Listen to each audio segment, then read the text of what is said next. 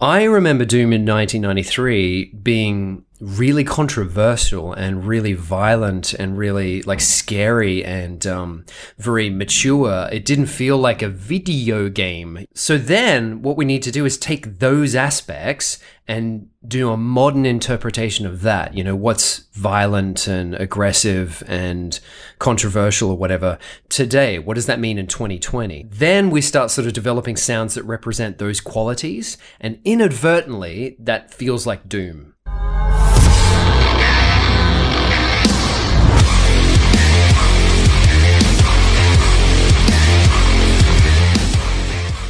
Hey there, my name is Daniel and I'm from PixelSift.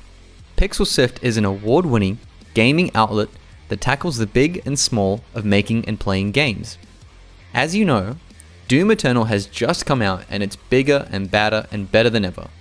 Australian composer Mick Gordon has worked on a number of Bethesda titles, including Wolfenstein: The New Order and Prey, and of course, the Doom reboot in 2016. Now, when you hear the soundtrack to Doom Eternal, you might think, yeah, that's metal. But for Mick, that's not how he approaches it. For him, genres aren't that useful when finding the right sound. I actually don't think about genres at all. I even if we're working with a new developer, I try to get away from that conversation as quick as possible. The reason being is that, again, what is metal to you? You know, what is metal to me? It can be totally different for different people. And I feel that's the thing. If you come out and you're saying, hey, we're working on a metal thing, there's going to be a group of people out there that are going to think it's a revival of Metallica. There's going to be a group of people out there that thinks it's going to be a revival of nu metal from 2002. There's going to be a group of people out there that's going to think it's a emo revival or whatever. It just means so many different things to different people. And I have a lot of conversations with a lot of musician buddies, and they all feel the same way as well. Like it's, whether you're playing a C sharp on a violin or you're playing a C sharp on an electric 9-string, right? It's still a C sharp. It's still a C sharp. It's just a different expression of that note. And so I don't think about it of like, let's genreify this. It's more like, what are the textures and sounds and the abuse that we can put sound through that sort of represent this concept of like sonic violence that is synonymous with Doom. And so that's when you end up with, you know, like guitar stuff that might be really, really low and really distorted and really loud, and drums that are really fast and hit really, really hard. And of course, when you throw those things together, yes, inadvertently, you're going to get stuff that is, I guess, somebody might say is under that metal umbrella, but that's never the intention at all. The other thing is, if you restrict yourself to the genre, then you're restricting yourself to nothing, like just stuff that's within that genre. You know what I mean? You can't sort of borrow cool synth stuff, and you can't go and play with other sort of sounds and things. So now, since 2016 Doom, and that was more of a reboot, right? And so you had to tread old ground and find a way to bring in your new sort of flavor to it. And how did you find a balance of bringing in old elements with a new spin and establishing Doom Eternal as having its own identity from Doom 2016? And what was the process like? I've been lucky to find myself in this similar position a few times. So bringing back Killer Instinct, bringing back Wolfenstein, bringing back Doom. So very often, like it's this same conversation that you're talking about comes up. I learned very quickly when we started doing Killer Instinct that the worst thing you can do is go, okay, so the first piece of music, let's remake the old theme. It's like that's just a recipe for disaster, because all you're doing then is like doing a modern interpretation of whatever was already done. Instead, what we do is sit down and try and define what made Doom or Wolfenstein or Killer Instinct, whatever, what made that game special when it originally came out.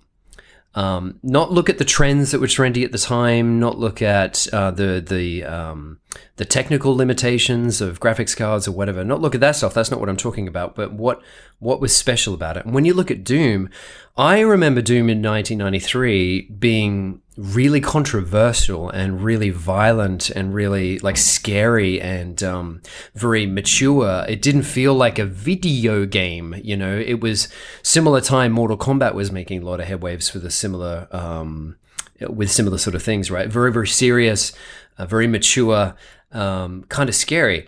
And So then what we need to do is take those aspects and do a modern interpretation of that. You know, what's violent and aggressive and controversial or whatever today? What does that mean in 2020? Then we start sort of developing sounds that represent those qualities. And inadvertently, that feels like Doom straight away, or it feels like Killer Instinct straight away, because you're trying to make the same sort of thing using, oh man, it's really hard to explain, but you're trying to find the same ingredients in a way, you know, in a modern way. Yeah.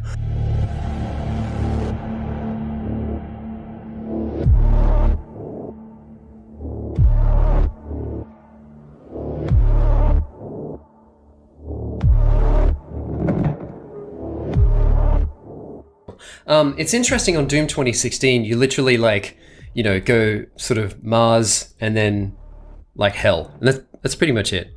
It's like outdoor, then it's pretty much Mars outdoor and then Mars indoor and then to hell. And then that's the end of the game. So when I did Doom 2016, we had Mars exterior track 1, Mars exterior track 2. We had Mars interior track 1, 2, 3. We had UAC environments, I guess, which were more like not so sort of industrial Mars. They were more like high corporate Mars. So we had 3 UAC tracks, and then I think I had 1 or 2 hell tracks. And that was it. And that's literally what they call it. It's like BFG division on my end is called UAC track number 155 beats per minute. That's what it's called. That's the name of it. So with Doom Eternal, it's like, oh, all of a sudden we have a hub world and a portal. And I'm like, great, Hugo, this is awesome. And he's like, you can go all around to 5 different dimensions, and you can go to heaven, and you can go to hell, and you can go to this Iceland, and you can go to like ancient Doom areas. And it was like, oh man, this is going to be crazy. But very quickly we figured out that we couldn't really do like Doom heavy aggressive music in an ancient way. And we couldn't really do Doom heavy aggressive music in a heavenly way. Instead, the character of each of those levels really came through in the ambient music. So when you're not fighting. Because I felt when you're not fighting, that's just you existing in the world, right? Sorry, that's you exploring the world is what I should say there. That's the ambient music is expressing you exploring the world. And then when you're engaging in combat, it's the same as anywhere. You know, it's just Doom guys shooting up demons. So it's like that's you infiltrating that world. And so there you should bring your music with you in a way. And that it kind of works okay. So yeah, that was definitely, it's obviously very much a big part of the approach for sure. What happens is that we sit down and decide what a typical Doom level is going to have. So you're going to have really high level combat, you're going to have medium combat, you're going to have sort of incidental combat, and then you're going to have exploration. That's pretty much like the 4 stages that you're going to have. And my job is to write music for each one of those 4 situations. So we have ambient music, we have light combat music, we have medium combat music, we have really heavy combat music.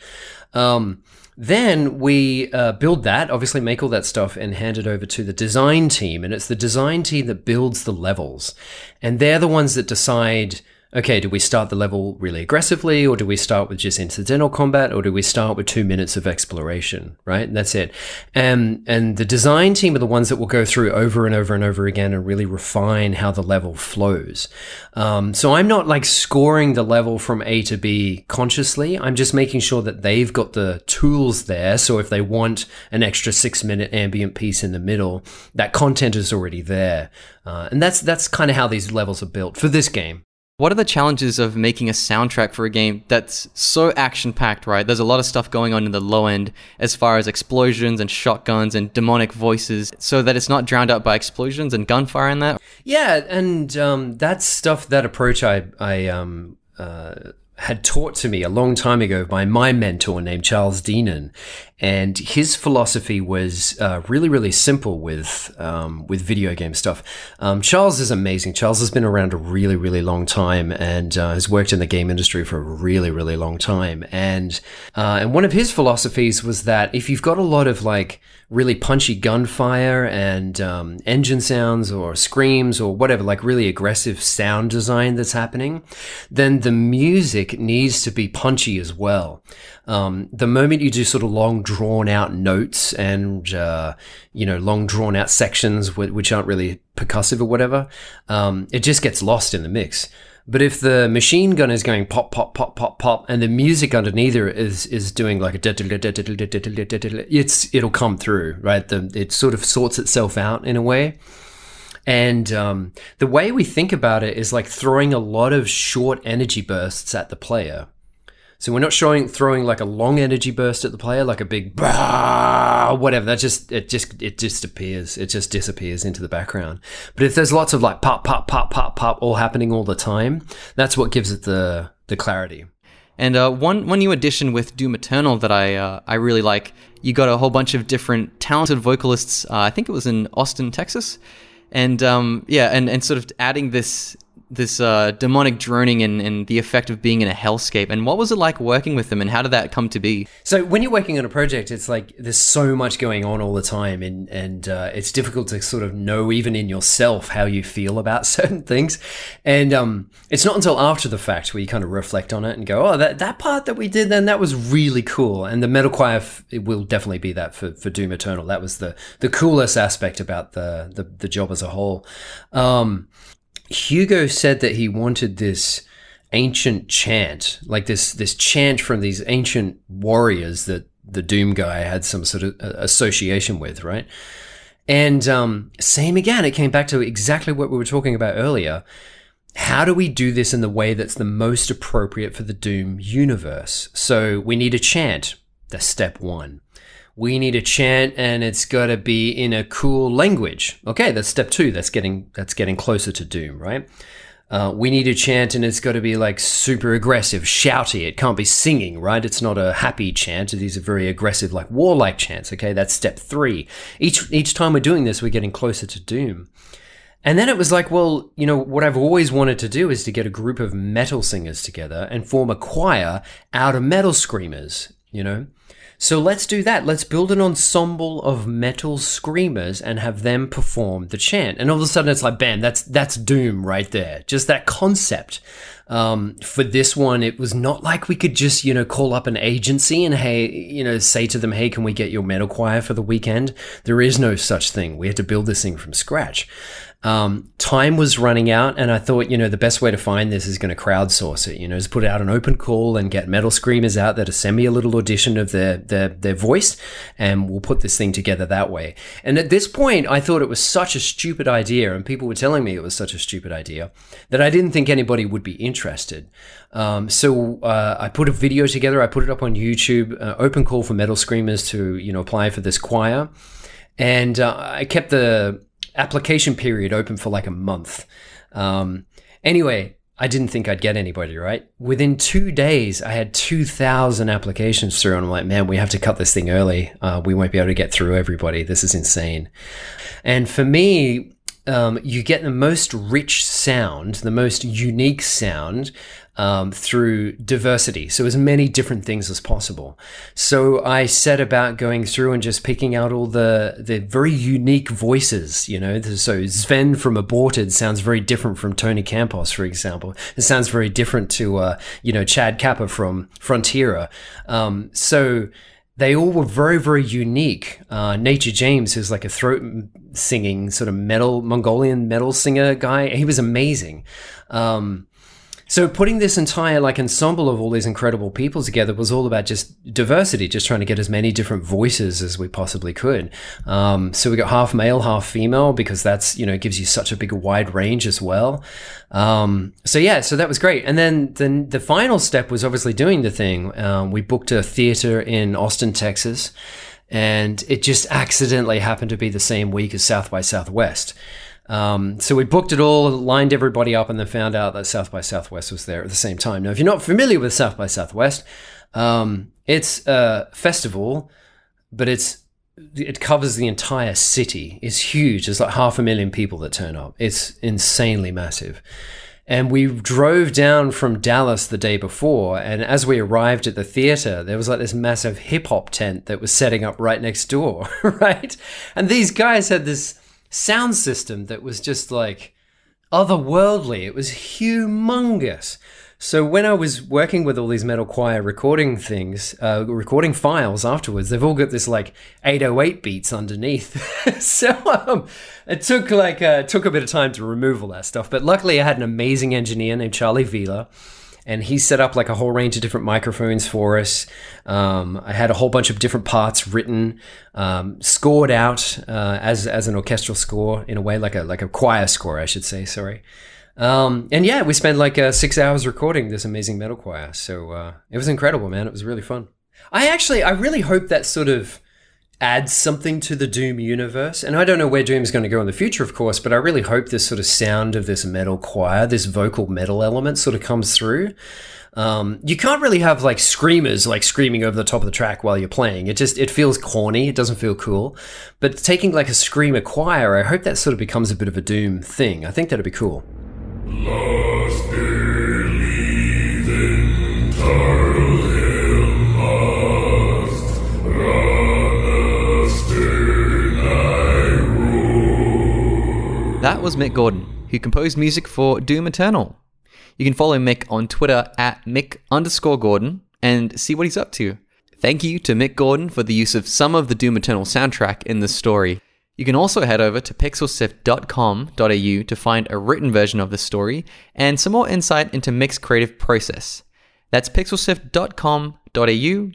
And you know what? While you're there, you can also find a stack of other interesting articles to read, podcasts to listen to, and videos to watch. Until next time, have fun.